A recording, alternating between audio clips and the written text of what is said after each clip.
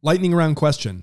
What Shoot. does science and sociology say is the number one thing you would have to do if you were a religious parent and you wanted to raise kids that stuck to that religion?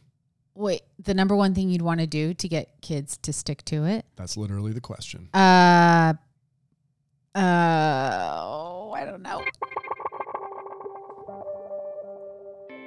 You are listening to Weird Religion. You are listening to Weird Religion. Hey, I'm Brian Doak. Hi, I'm Leah Payne. This is Weird Religion. The podcast for people who know religion is weird but love it anyway.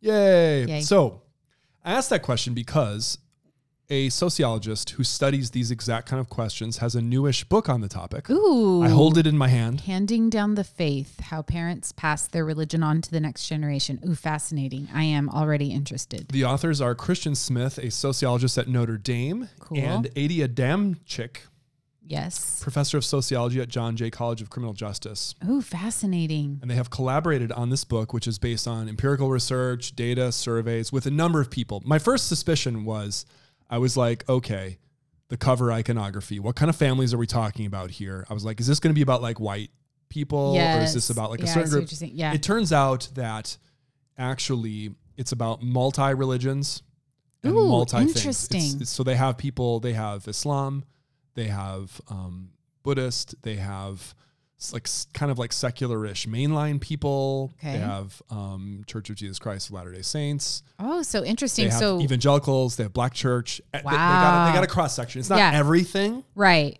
But it's a lot of things. To know that it's not going to be dominated by, because I will be honest. There's a really charming little nuclear family on the cover, and it had a Dobson feel to me. Didn't it? But when you look more closely, you're like, okay, they're not white. Yeah, right. There may be like some kind of interracial Middle Eastern kind of maybe thing. So yeah, potentially. Clever. Yeah, like but the kind of sentimental pose and stuff had me kind of going one direction with I know where this was going to go, but right? sounds like it's not that at all. That's interesting. That's why I tricked you with the cover. Yeah, it's a good. I'm tricked. Okay. Why can you guess as an historian of American religions, American Christianity, can you ask why there would be a hunger for people in this day and age to read a book about how parents pass on faith to kids? Oh, certainly. Well, I think that people are always interested in passing down, especially it's evergreen. in the United States. Mm-hmm. I mean, I'm really shooting from the hip here. Yeah. Maybe that's not the right metaphor, but I'm just speaking off the top of my head. Because you're violent. That's your metaphor that you are really into. That's right. It's a way of expressing your violence. Just how I am in your language. Yes. So I think that because the United States does not have a state religion, it might be a little bit more heightened here. This idea that in this culture, there's a certain amount of competitive relationship between religious movements. So that's sort of a perpetual issue in these United States. We have international listeners, so I shouldn't just limit it to the United States. Hello, Australia. Hey. Loving you down under. Yeah. But that sounds creepy.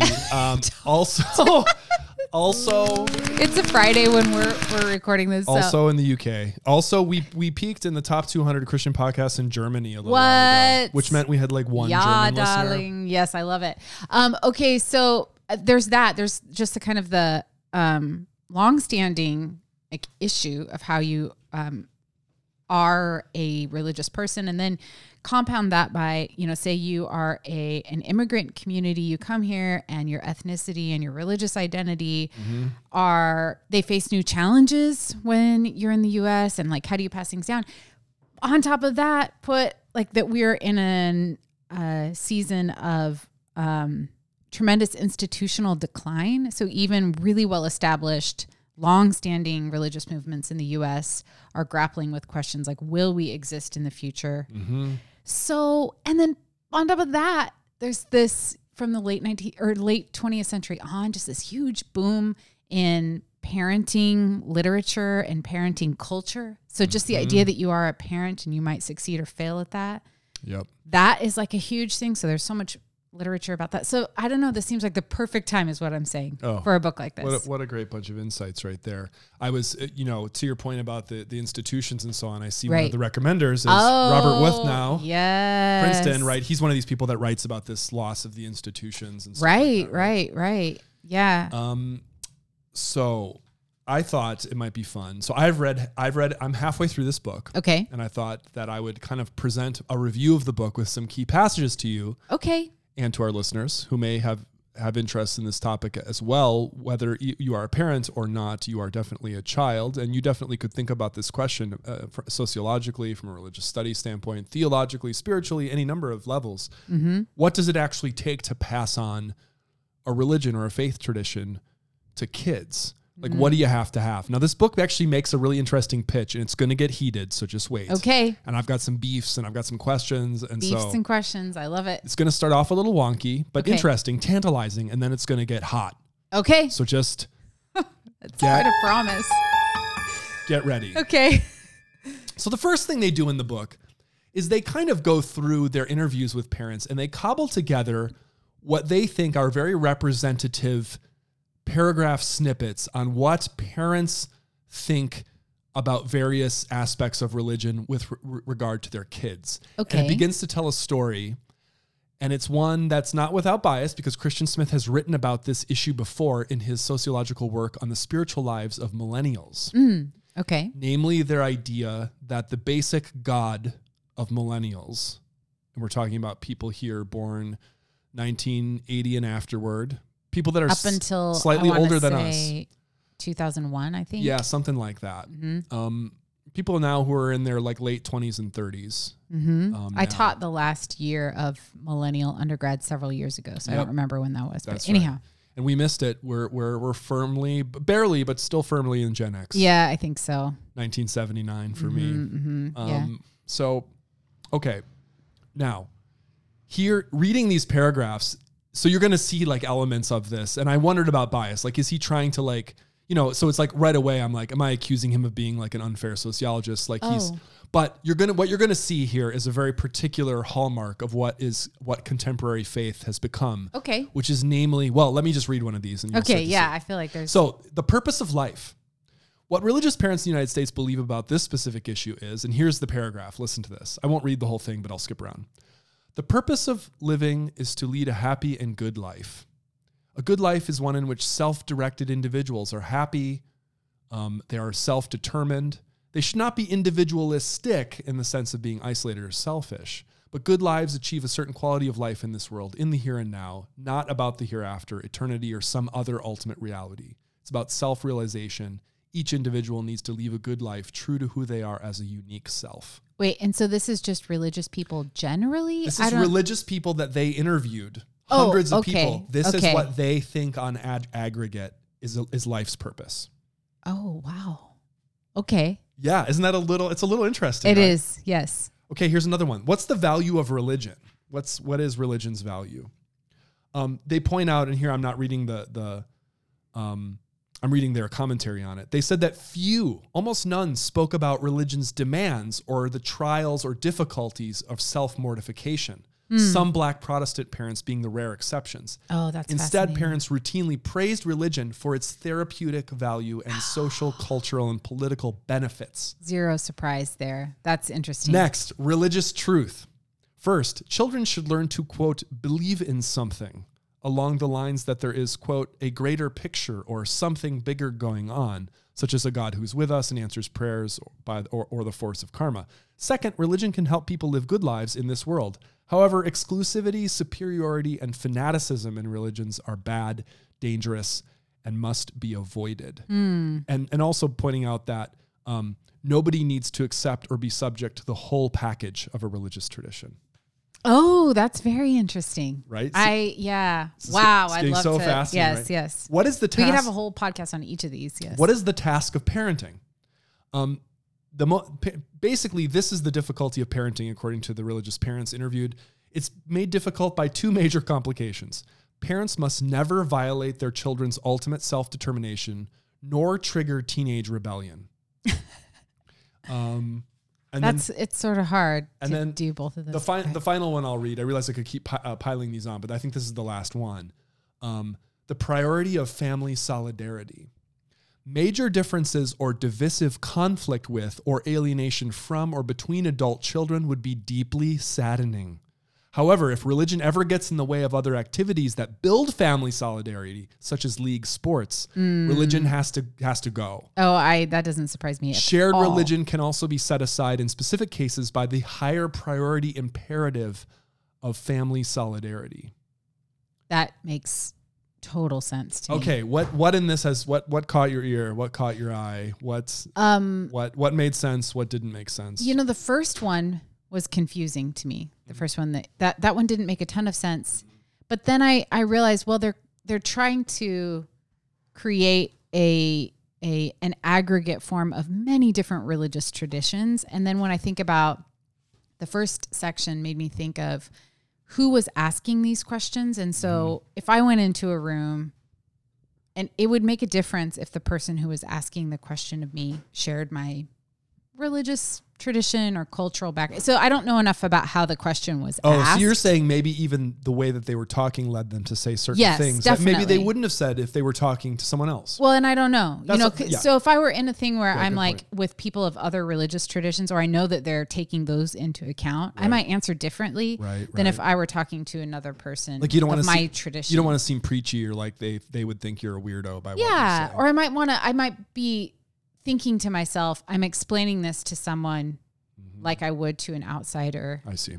So I wouldn't go in and say, the point of, I don't know what I would say, but so there could be some results. We're a weird population because we're could be something skewed. Okay, so the point you're making here is that there could be something skewed here. Like this sounds like maybe the kind of generalist stuff someone would say if they thought their answers were going to be like read publicly or something. It could. I don't know, because that was the only one that the other ones I was like, oh yeah, that makes total sense to me. The family solidarity thing. Oh, let's talk about family solidarity. Absolutely, especially the sports. I came to I had a realization which is really simple when I read that, but it hit home in a way that was harder and actually more emotionally affecting and depressing than I thought it would be. Okay.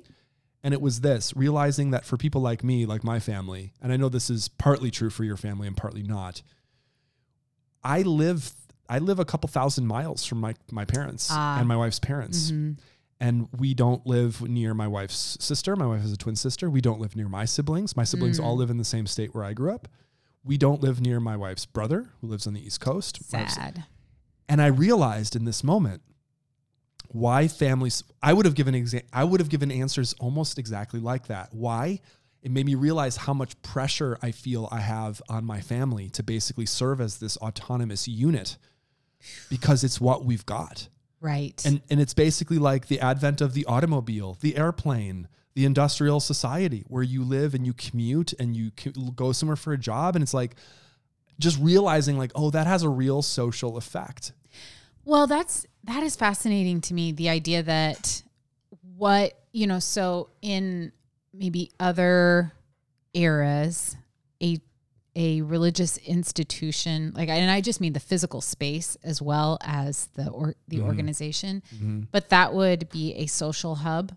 And this could apply to many different religious forms. Yeah. Whereas I hear you saying that as we have become a more transient society, that maybe it puts disproportionate pressure on a nuclear family. That's right. To do everything. That's right. You have to be that an everything. Organization like the church, but also many other voluntary organizations would do. Absolutely. So much pressure. That's really fascinating. So much pressure. And also I wonder too, and I have the kind of traditional nice person's amount of kids too. So like this is not a criticism, but like people are having fewer kids, I think, than they used to have. Right. Which means now there's like more pressure on the kids that you do have.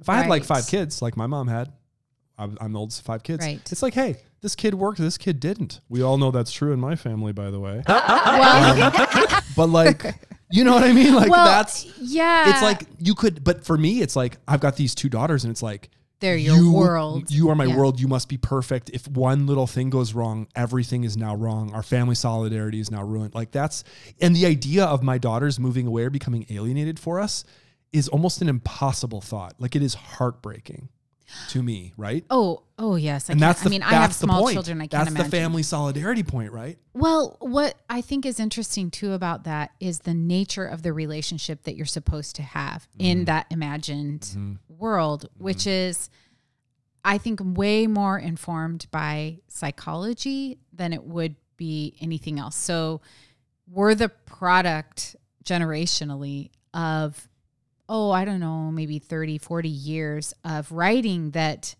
especially adolescence, but, childhood generally, like the relationship between a parent and a child is supposed to be, there's a particular vision of it.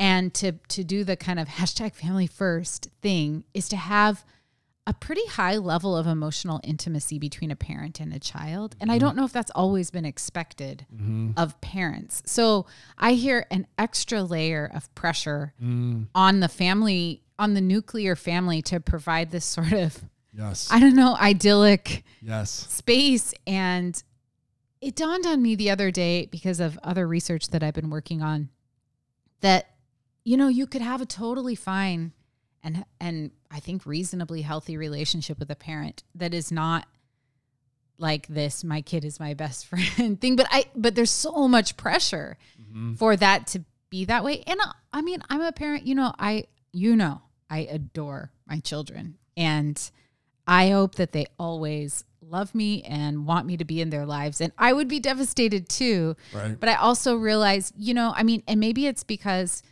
there is a sort of scarcity in the nuclear family that hasn't, if you had like 8 kids, could you have the kind of like relationship with each one of them? It's not feasible. No, you to have that kind of intimacy. But that would be good in the sense of, now the argument is going to emerge here about what they're going to argue. I want to get to the I want to get to the sociology part. Okay. Got sidetracked. So that's point number 1. Okay. So if you know that, you kind of know the case they're building, that religious families are starting to think about faith more as something kind of very personal, very individualistic, very family-based. And I hear a value added, like a way of providing value and prosperity to your children. That's right. Kind of like different aspects of your life would be like a portfolio you put together. Right. You have faith as part of that. That's right. You have sports, you've got faith, you've got... Now, we know also that there are different parenting styles, and they go over the four basic parenting styles that psychologists say are the 4 ways. This is kind of an interesting reflection even on your own upbringing. Here are the 4 ways: authoritative, authoritarian, permissive, and then a 4th category that has different names in the literature, but they call it less engaged. Have you heard these categories before? Yes, definitely. Less engaged, would another version of that be like neglectful? Neglectful, yes. So less engaged are just parents who are uninvolved. Okay. Withdrawn. They may not know the names of their children's friends or teachers, minimally involved. Okay. Authoritative is like the gold standard according to psychologists, because it is parents who are high demanding, high standards, but then a ton of love and warmth. Okay. So you do high pressure, high structure with high love. That's what you want. Yes. Okay. I see. Then authoritarian are just only the first part, the demanding, rigid, without the warmth. Okay. And then permissive is the opposite, all the affection but none of the rules. Like, interesting. What would you dare to say? What kind of how would you have characterized your upbringing? Somewhere between authoritative and authoritarian. How about you? I would say somewhere between authoritarian and permissive. I mean, I'm not really sure. I don't know if my mom listens to these or not. So I actually had that thought for just a second. I was like, I don't think my parents do, but we literally don't know who listens to this podcast. Say it. Sometimes we get a little shout out here and there. And I love that. We love that stuff. Thank you. Okay, so it's hard to say. I mean, they were at best authoritative than the other ones. However, we're already using this language of. Has anyone critiqued that? Because I'm just anyway. We can't go down that road. Go ahead. I want to show you a graph, 2 graphs. Confession, I'm part of a small reading group of people who started reading this because we were interested in this topic, and we got into an argument about it, and so we started reading. All 3 of us could not understand this chart, which describes the following. And I'm going to hand this book to Leah right here, and this is very mean because you've had time to think about it. Yeah, but it doesn't matter. Okay. We figured the only thing we could figure out about this chart is that the lower amount is, quote, better. But basically what this figure is marginal probabilities for the moderating effect of a parenting style. So of those 4 styles, what's the effect on the relationship between the interviewed parent's religious importance and what the adult child says they do 10 years later in terms of religious attendance? Can you figure out this chart? Now, as you're looking at it and being stupefied by it, as we were, because it's a complicated chart. Okay. I want to say this. If lower is, quote, better, that we did figure out, I think. Low parent religious importance? We thought the lower numbers on the chart. We're going to post. Okay. Mean that the kids stayed in the faith more. Okay. For 10 years. Which one then is the worst for staying in the faith? For staying in the faith, it looks like authoritative. So authoritative. Wait. No, on the bottom, right? It's 71. It's okay. authoritarian. I get it. Okay. Oh, that makes perfect sense. So authoritarian parenting style is not going to work. It's not going to work if you want your kids to stay in the faith. Newsflash, you cannot control other human beings. You can try. Now, people try all the time. I just watch shiny, happy people. They try. Here's the insight, though, that I think is fascinating. Look at the other 3 parenting styles. I don't think they're that different from each other. Are they? Do you notice huge differences in the other 3 in terms of 10-year faith commitment of the kids afterward? 10-year faith commitment. Because that's what it's measuring. Yeah, it looks like, wait. Sorry, the top one is the better one? Wait.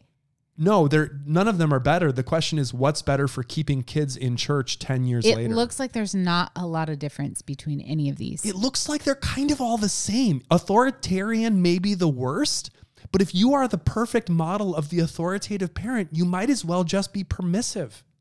That is so interesting. For this purpose. In terms of this outcome. Now, it doesn't tell you outcome. If they go to college or if they, have healthy familial relationships and friendships. And in fact, doesn't less engaged look almost better than permissive? It does. I wonder if there's something about in a culture. That's fascinating, right? Yeah, that makes me think about in a culture that thrives on religious competition. Mm-hmm. I wonder if there's something about if you have a less engaged parent and you become religious, it's more yours. We did think that. Yeah, we discussed that in the book club. I mean, that makes sense. That would make sense of that one. But so notice what's the rate though? What's the highest rate really at all? It's basically 50-50. Yeah, that's really interesting. At best, there's a 50-50. You flip a coin, parents, based on your parenting style. Insofar as does your parenting style matter? Well, okay, as I'm interpreting this, so this means we have. Let me know if I get this. Yeah, I may not get this. I may not be able to say what I hear this saying is that parenting style, contrary to what we've been told for decades, parenting style in and of itself may not be a determining factor when it comes to religious side. There's a lot of other factors that could be, like we just talked about some of them, geographical changes and cultural changes and all that kind of stuff. Socioeconomic stuff has to play into it. Race and ethnicity certainly has to play into it, but parenting style may not. This is so fascinating, and I hope this book gets a wide reading because so many books have been sold based on the premise that if you parent in a particular way, and I'm thinking specifically of Christian and even more specifically of evangelical Christian literature. It's like this is a promise. You do it this way, you get this outcome. And what we're looking at here is that this may not help. It's a tale at all. It's a tale. You know what? Tale as old as time, song as old as rhyme. This idea that you can engineer perfect results in the world by behaving in a certain way. How do you feel about that as a parent, a Christian parent of children? I know how I feel about it, but I wonder about how you feel about it. Simultaneously, exactly 50% comforted and terrified. That's a good way of saying it. I actually feel relief. Oh, good. Yes, because maybe this is because I'm a mother and culturally the spiritual well-being of a household, regardless of what people say, but it often, like, I think that probably Christian women feel a lot of pressure, but this I feel a little bit of relief. Like I can't screw this up in the way that I'm worried about screwing it up. Right. Isn't that fascinating? Okay, wait. I heard a really interesting interview years ago with Bradley Cooper. Oh yeah. famous, Silver Linings very Playbook. handsome, very talented actor. The movie with Lady Gaga. What's that one called again? Oh yeah, I'm blank. Where they sing? It's a remake of a Judy American Garland and something. Okay. yes. Anyhow, So bad. Barbara Streisand also had a version. It's a low moment. I can catch all these other ones, and why can't I? Anyhow, so yes, Bradley Cooper was being interviewed, and he was talking about. I want to say that he grew up Catholic, and was talking about why he identified as such, and he talked about how much he loved his dad, and he said that his dad was Catholic, and that's why he was Catholic, and there was something about just loving his father, and I just was so moved by that. Now, that's not the kind of answer that a certain crowd would like in terms of the personal conversion story, but there was a beauty in that answer that I was really touched by. And I hope that my kids would see me, and just like, I wouldn't be sad if my love for them was wrapped up in, but then there's a fine line, because then what if there are horror stories about how children are raised by parents who don't love them in a healthy way, and that colors their view of God and religion. Right. And so so here I am, I'm spinning out. Bail me out. Okay, I'm going to bail you out. And because we're running short on time, I want to get to the punchline here, and this might be a thing where we need a part 2 to this later. We need a part 2. He gets into now, the authors, Adamczyk and Smith, get into what is the argument? What's their thesis? Okay. Their thesis is that what we are seeing is a long-term transformation. This is going to be very familiar to you as a religious studies scholar. We are seeing a long-term transformation of the character of mainstream American religion in its socioeconomic context. That shift is from religion as a community solidarity project to a personal identity accessory. Yes. And that has implications for the family. For instance, religion, I'm reading here, religion is what it is and carries the social weight it does by passing forward with an authority unique to its domain and historical tradition, what is believed to be very important to maintain. In this model, home and family are important, but they are not the center. So he says the seeker church, he and she, I should say, the seeker church and megachurch movements that flowered in the 80s and after both exemplified and propelled this transformation. Yes. So what is this personal identity accessory? Well, they talk about something, and this is where I had a reaction. And I realized we don't have time for many of these reactions. We're going to have to do part 2. The basis for the acceptance of religious teachings and observances, when religion is a personal identity accessory, is not revelation and tradition, like it used to be in the good old days. Right. They have a disclaimer like, look, we know this is going to sound like a good old days rant, but it's not. Okay, but it is. It's not that, but rather what is it? It's each individual's personal opinion about what is helpful and right. Scripture says is replaced with, well, I feel that, or to me, and I just don't think I can get on board with. And I wrote this little arrow down here, and I guess this is the last kind of thing we really have time to reflect on here. So we'll end on a bang. Yes. This is literally what I wrote in pencil here. You're going to have to translate it. I have terrible handwriting. Yeah. I wrote, yes, but maybe people in the 20th century realized via a legitimate learning from postmodernism that saying, quote, Scripture says is a cipher for power and rhetoric and feelings. Mm-hmm. And that's actually all it ever was. And it's just been like unmasked. That's like, so I was like, I don't know if that's true or not. Okay. I know that sounds cynical, but I'm just like, yeah, people do see it that way now, but we've gone through a century of like information and an explosion of just like knowing things. And we now see that like Scripture says, I mean, Christian Smith himself has a book called The Bible Made Impossible, in which he shows pretty clearly that Scripture is not perfectly clear because able-minded, faithful people disagree about it. And the fact that they disagree can only mean that one of two things: either one group is satanically deluded and the other group is right, or that it is genuinely ambiguous. And so in a case like that, yes, people then, do what we are also familiar with, which is use the Bible as a kind of weapon for their culture war thing. And there you go. Well, okay. 1 minute.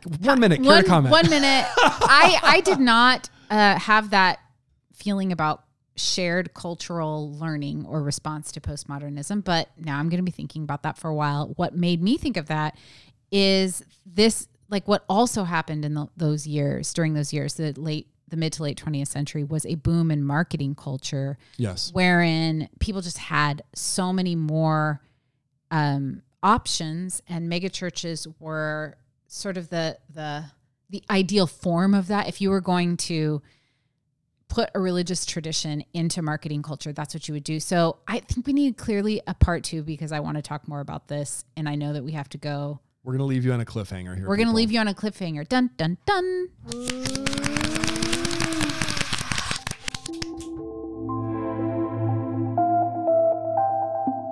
This has been a production of Weird Religion.